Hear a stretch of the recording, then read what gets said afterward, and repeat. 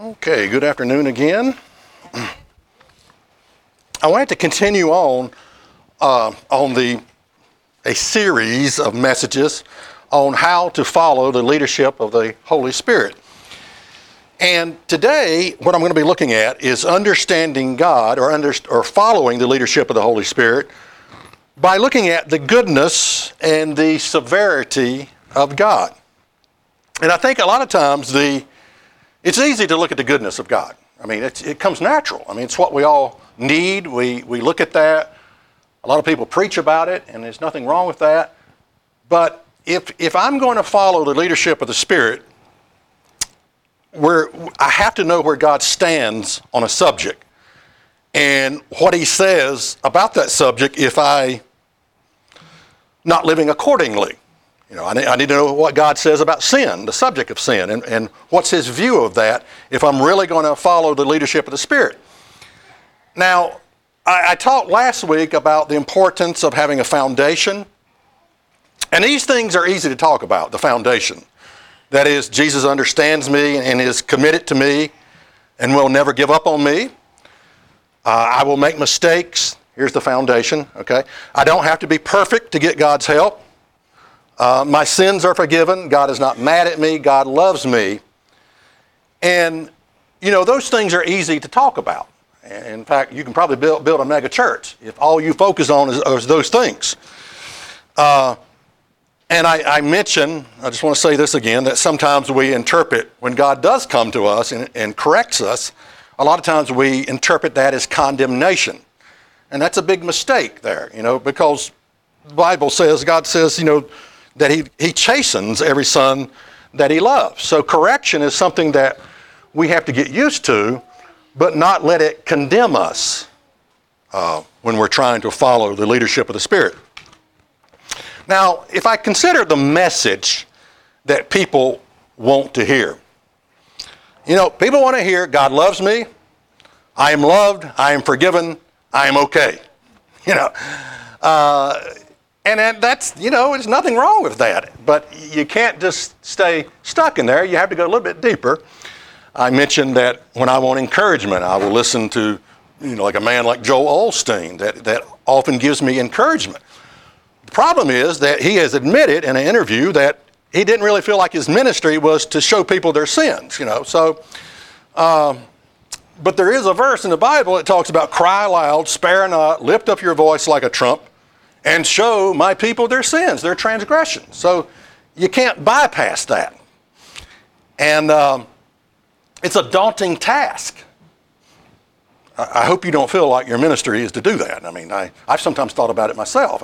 You know, cry aloud, show people their sins.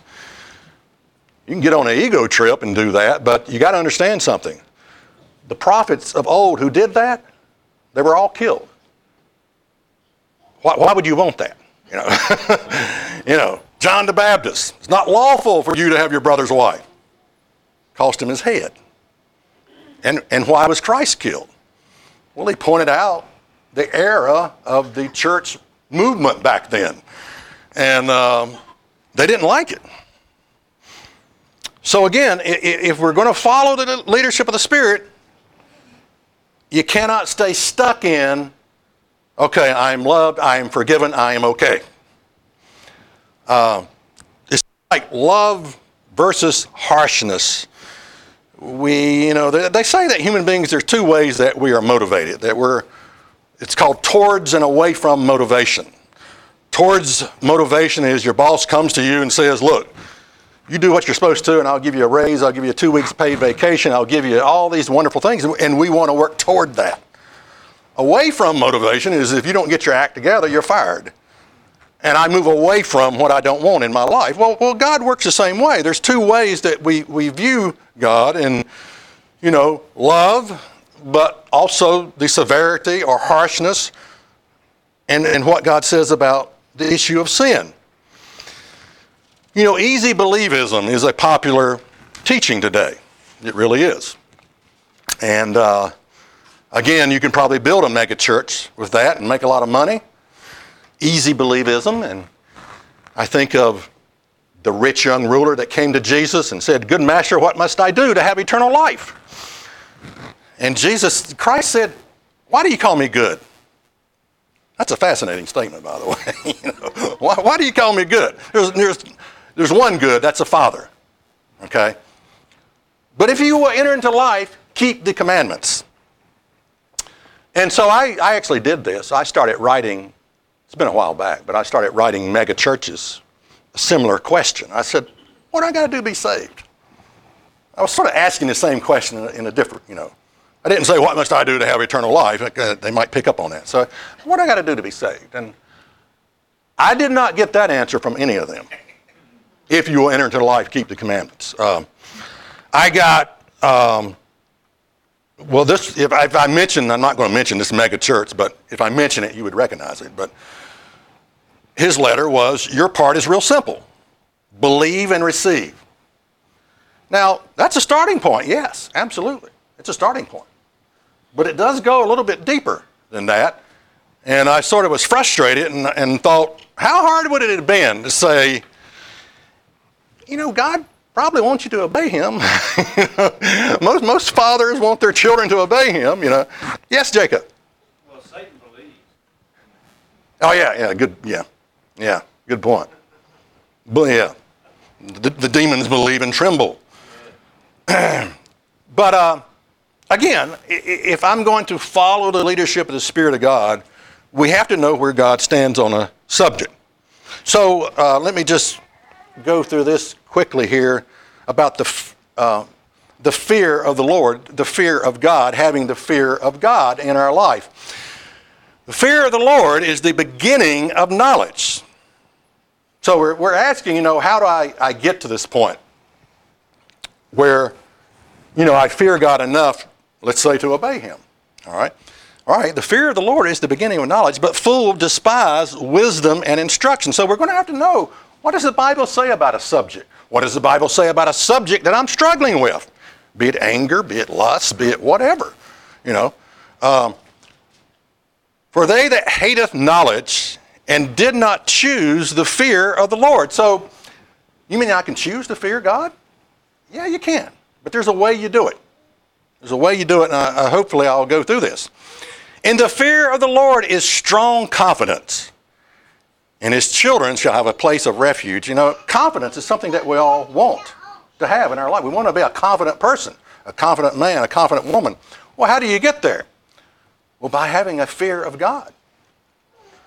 The fear of the Lord is a foundation of life to depart from the snare of death. Yeah, powerful stuff there.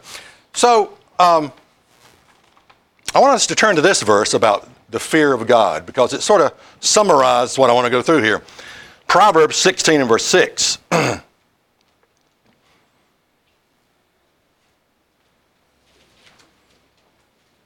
Proverbs 16 and verse 6. By mercy and truth, iniquity is purged. There's the goodness of God right there. Mercy and truth, the sacrifice, the grace of God. By mercy and truth, iniquity is purged. And by the fear of the Lord, men depart from evil. There's the severity part of God, the harshness. Okay, by fearing God, men depart from evil. Goodness, severity. So if I look at my life, and there's an area I keep struggling with, and I haven't departed from evil, I'm going to have to evaluate my fear of God. Okay? That's the bottom line. I'm going to have to evaluate. Now, I know we say, okay, well, Lord, give me your fear of God. That's good, but you're going to have to know what the Bible says about a subject in order to have the real fear of God if we're going to depart from sin. Now, I just want to go over this one more time. I mentioned last time that the key to overcoming sin is discover your life's purpose. And I mentioned that the sin is secondary, caused by a primary problem. The primary problem is you haven't found your life's purpose.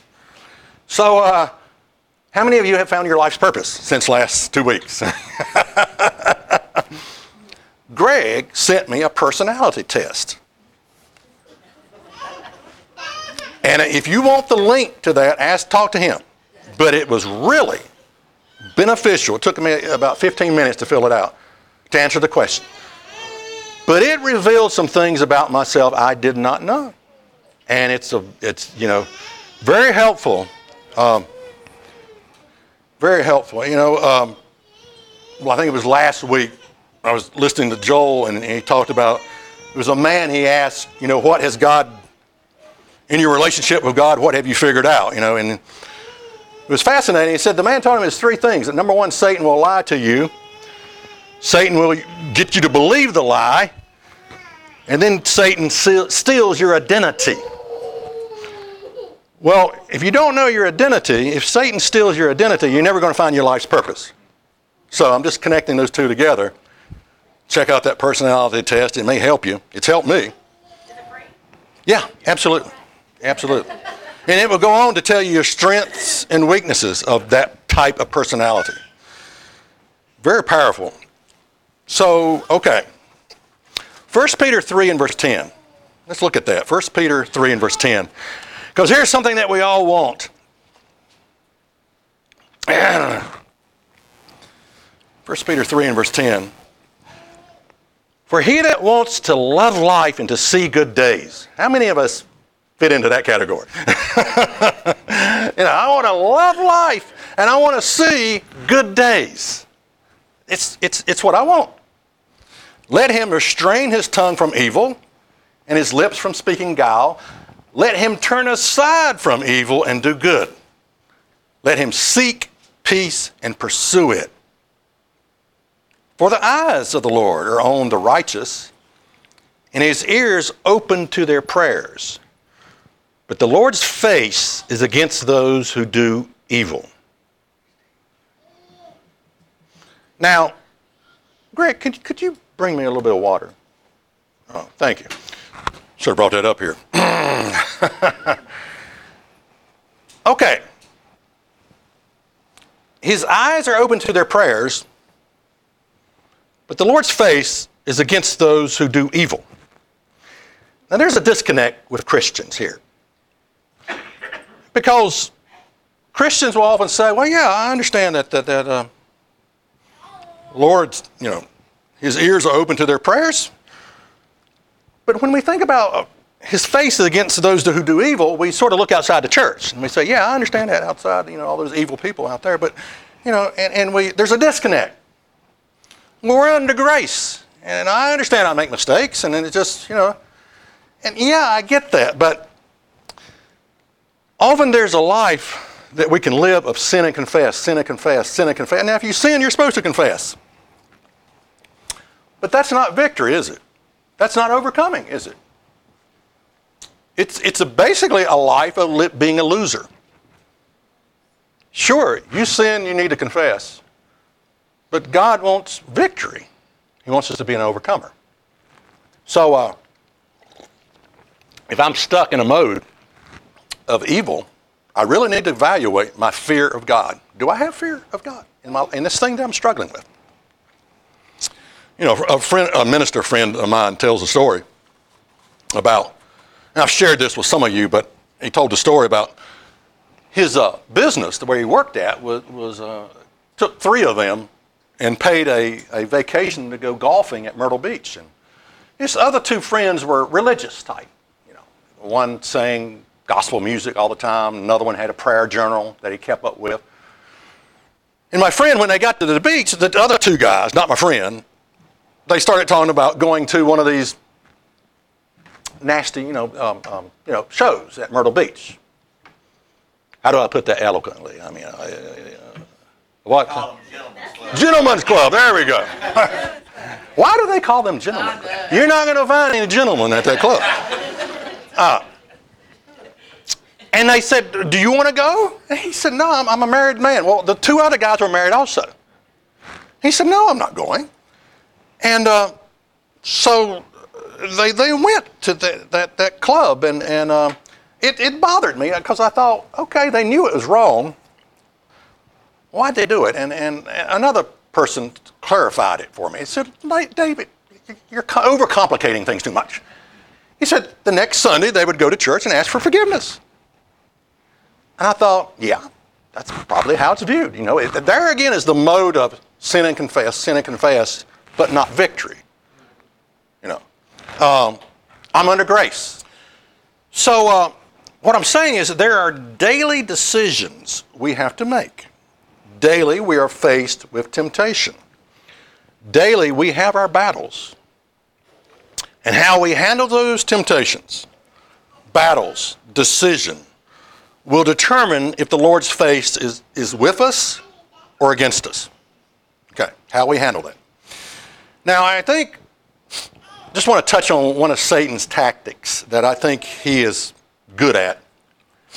Often a new believer who comes into the faith, baptized, I remember when I was first baptized, I thought I'll never sin again.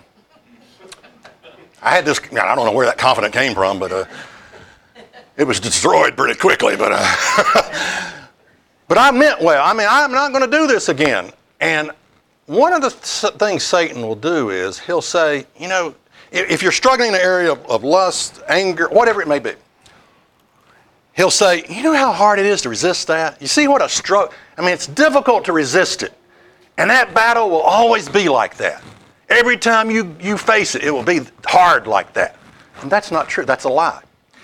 Every time you give in to temptation, it becomes stronger and stronger. But when you resist and win, it becomes weaker, weaker, weaker. But what he does is, he'll tell you, no, it will always be like that. You'll live the rest of your life in this immense struggle against evil. And you'll probably never get the victory out of it. And so we yield to a life of sin and confess. And again, you sin, you're supposed to confess, but there's lacking victory, there's lacking overcoming. So like Jacob said, what God wants us to do is quit it. Okay, quit doing that. But don't, if you're believing in that lie, you'll just throw in the towel. And say, I give up. Okay, if I'm going to follow the leadership of the Spirit of God, we have to know where God stands on the subject. By the fear of the Lord, men depart from evil. The goodness, the severity of God. Now I'm going to look at a particular sin, which I call the hallmark sin of America. It is the breaking of the seventh commandment, adultery. And as I go through it's a specific one I'm focusing on, but you can apply it in general to, the severity of any sin, whatever it may be.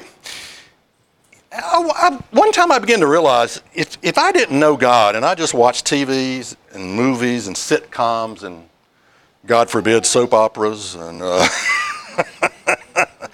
I would and read magazines that I've as you're checking out the grocery store, those nasty little magazines you read. I would assume that what you're supposed to do is cheat on your wife because that's what they teach. Adultery, hallmark sin of America. And I once heard a statistic, 50% of Christian men are addicted to some type of pornography. They admit that, 50% of Christian men in church are addicted to some type of pornography. So let's go with this. In Matthew 5 and verse 27,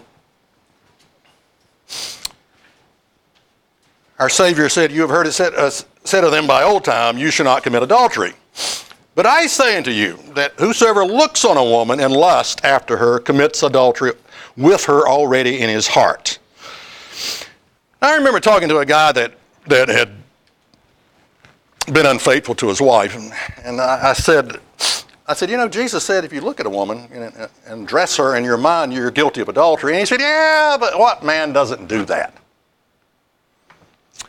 And part of it I can understand, but let's take a look at what Jesus said about this issue. Let's take a look at what he said. Continuing on.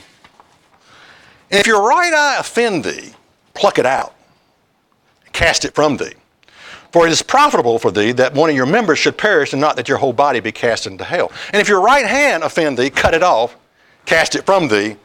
For it is profitable for you that one of your members should perish, and that not your whole body should be cast into hell. And I can remember reading that and thinking, man, that's severe. That's deep stuff. Maimed or, and I know Christ is not, literally Because if you're a thief and you cut off your hand, that doesn't solve the problem. It's what's going on between the ears. In order for this to work, you'd have to cut off your head. Nobody wants to. But he's saying, well, you got to control what's going on up here between the ears. And it's something. In other words, God may look at us and say, man, you're beautiful, you're whole, but you are ugly. What's going on between your ears? And you're better off to enter into the kingdom missing, maimed, messed up.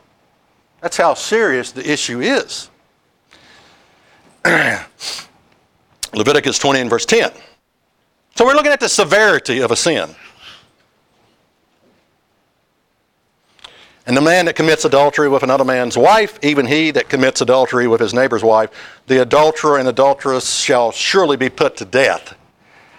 Man, that's severe. Put to death. Now, thank goodness we're not living under a theocracy today, from the rule of God from the top down.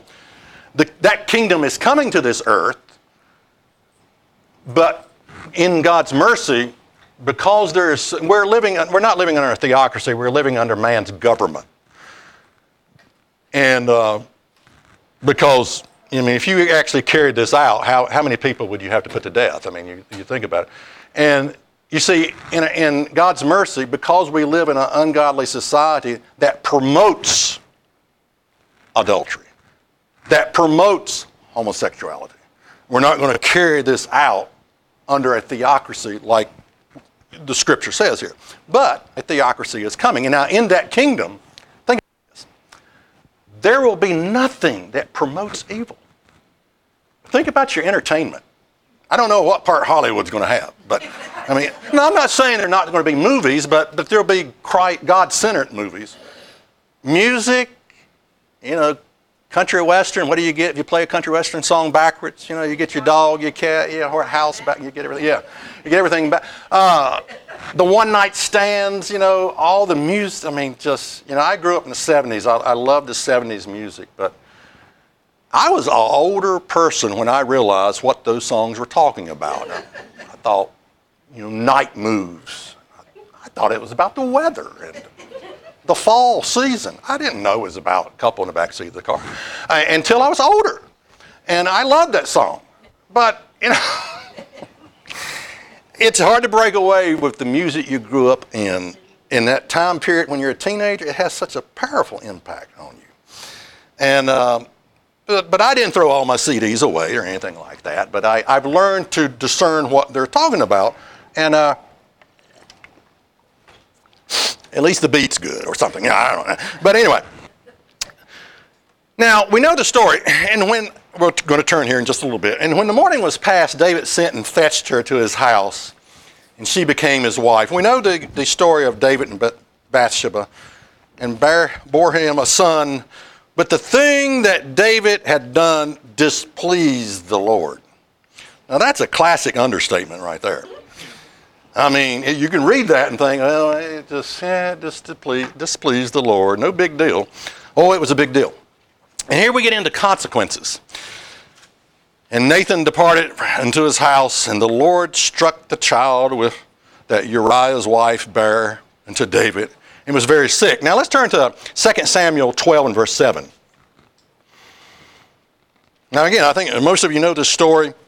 David not only committed adultery, but he had Bathsheba's husband killed in battle deliberately, try to cover up his tracks. So this stuff is getting deeper and deeper, And 2 Samuel 12 and verse 7, and Nathan said to David, "You are the man." Man. Thus says the Lord God of Israel, I anointed thee king over Israel, and I delivered thee out of the hand of Saul. And I gave thee thy master's house and thy master's wives into your bosom, and gave thee the house of Israel and of Judah. And if it had been too little, I would have moreover given thee such and such things. If you wanted more wives, I'd have given them to you. It wasn't enough. Wherefore? You have despised the commandment of the Lord to do evil in his sight. You have killed Uriah the Hittite with the sword. You have taken his wife to be your wife, and you have slain him with the sword and the children of Ammon. Now, therefore, the sword shall never depart from thy house, because you have despised me and hast taken the wife of Uriah the Hittite to be your wife. And thus says the Lord, behold, I will raise up evil against you and your house, and I will take your wives before thee and give them to your neighbor, and he shall lie with your wives in the sight of the sun. For you did this thing secretly, but I will do this thing before all Israel and before the sun. Man, what I read in this is sin has consequences. Now, I know we say, well, that was the king of Israel. Yeah, I understand that. But don't ever think that no matter how small that sin may be that we're struggling with, that there are not consequences that go along with it. Especially if you're in a leadership position where you represent, God, be ye clean that bear the vessels of the Lord. And there's even greater, heaviness placed upon leaders in this area. Proverbs 6 and verse 32. Proverbs 6 and verse 32.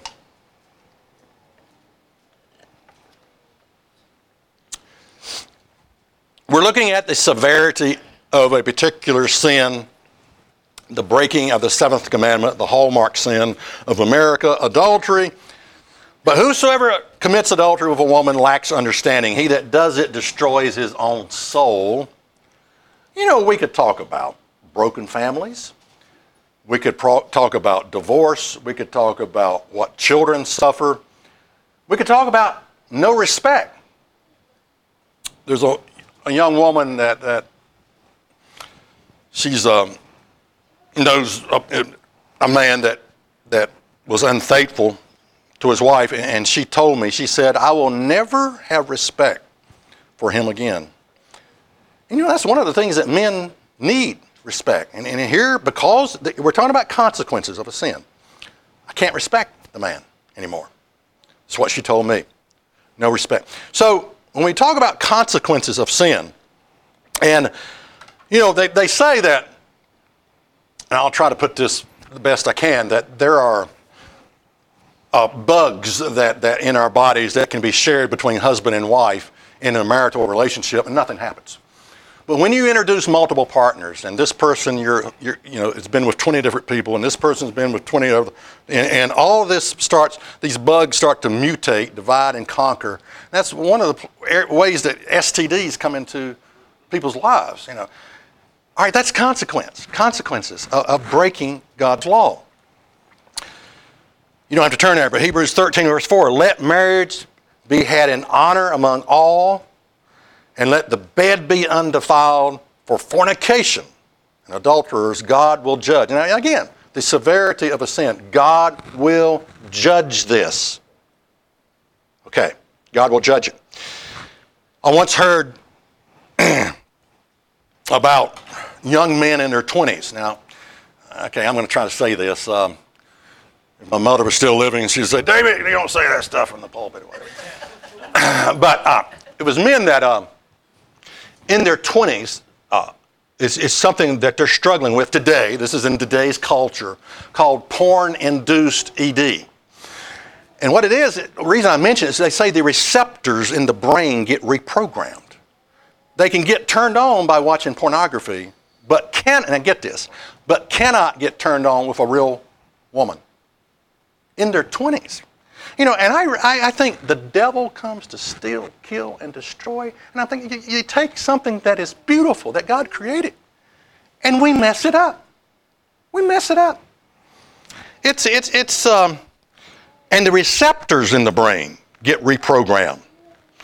I think about the enemy. There's three things that he hates: love, joy, and beauty. If you're experiencing those things, you got to smile, love, joy, beauty. You have an enemy that hates your guts. He just hates it. He just hates it.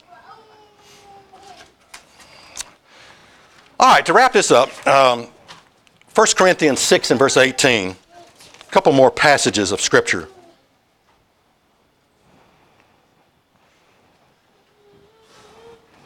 1 Corinthians 6 and verse 18. Flee fornication. Every sin that a man does is without the body, but he that commits fornication sins against his own body.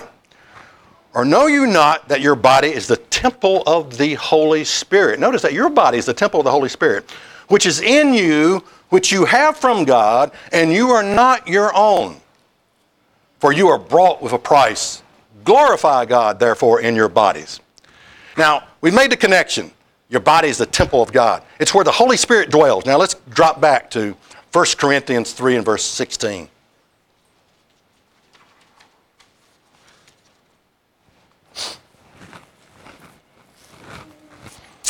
1 Corinthians 3 and verse 16. Know you not that you are the temple of God, and that the Spirit of God dwells in you? If any man destroys the temple of God, him shall God destroy. For the temple of God is holy, which temple you are. Now that's severe right there. We need to take it seriously. Whatever. When it comes to the subject of sin, if I'm going to follow the leadership of the Spirit of God, we have to know where God stands on a subject. And I hope by going through some of those scriptures, which seem to be harsh, they are harsh, but we understand, okay, this is where God stands on a subject. And this is the society in which we're in. Constant bombardment of temptation in that area. Sin has consequences. Don't ever forget that. You know, Teresa got upset one time at me, well, not just once, but on my program, I mentioned, I said, you know, if you, and maybe I shouldn't have flippantly just said that, I said, you know, if you smoke 3 packs of cigarettes a day for 40 years and you get cancer, I can pray for you, but I'm not going to have a lot of faith. And she sort of got upset at that, and I understand that God is a merciful God. God could heal that person who has done that. But I'm saying, though, there are consequences. God forgives, yeah. He forgives us freely. But those consequences, you know, if you get drunk and you're in an automobile accident and you get your arm amputated, you're going to have to live out the rest of your life with one arm. Again, we could pray that God would restore it, but there are consequences. And while the forgiveness and love is there, often the consequences are not taken away. And that's tough. It's tough to say, yeah, this is where I'm at, and I have to live with the consequences of this issue. That's tough. You know, one more thing I want to point out. This is a little magazine someone sent me trying to sell me something, but I liked it because this is the beta brain wave. Notice how irritated that is at the top. This means you're on high alert, you're anxious, you're fearful, you're vulnerable to panic attacks, frustration, and out of control emotions. Then below is the alpha brain wave, when you're relaxed, stress-free, happy, you know, and focused, your brain wave would look like this. No, notice the difference. Notice the difference. Now the question, does sin cause stress? You ever thought about, I think one day when we meet our Savior, He's going to show us maybe the real consequences of sin. And He's going to say, you know, this went beyond anything you could imagine. We're talking about brain waves. We're talking about receptors of your brain being changed. And we're going to look at that and say, oh my Lord, why? Why did I do that? It has more consequences than we realize, than even we see on the surface. Yeah, we can go through stuff in the Bible and say, yeah, I understand that. I understand about disease. I understand about whatever, STDs, but it's more to it than that. So let's remember this passage to understand the fear of God that we need to have. Whatever you're struggling with, take your Bible and, if it's anger, look at all the scriptures where God talks about anger and what to do about it. Look at the severity of anger. You know, if you're,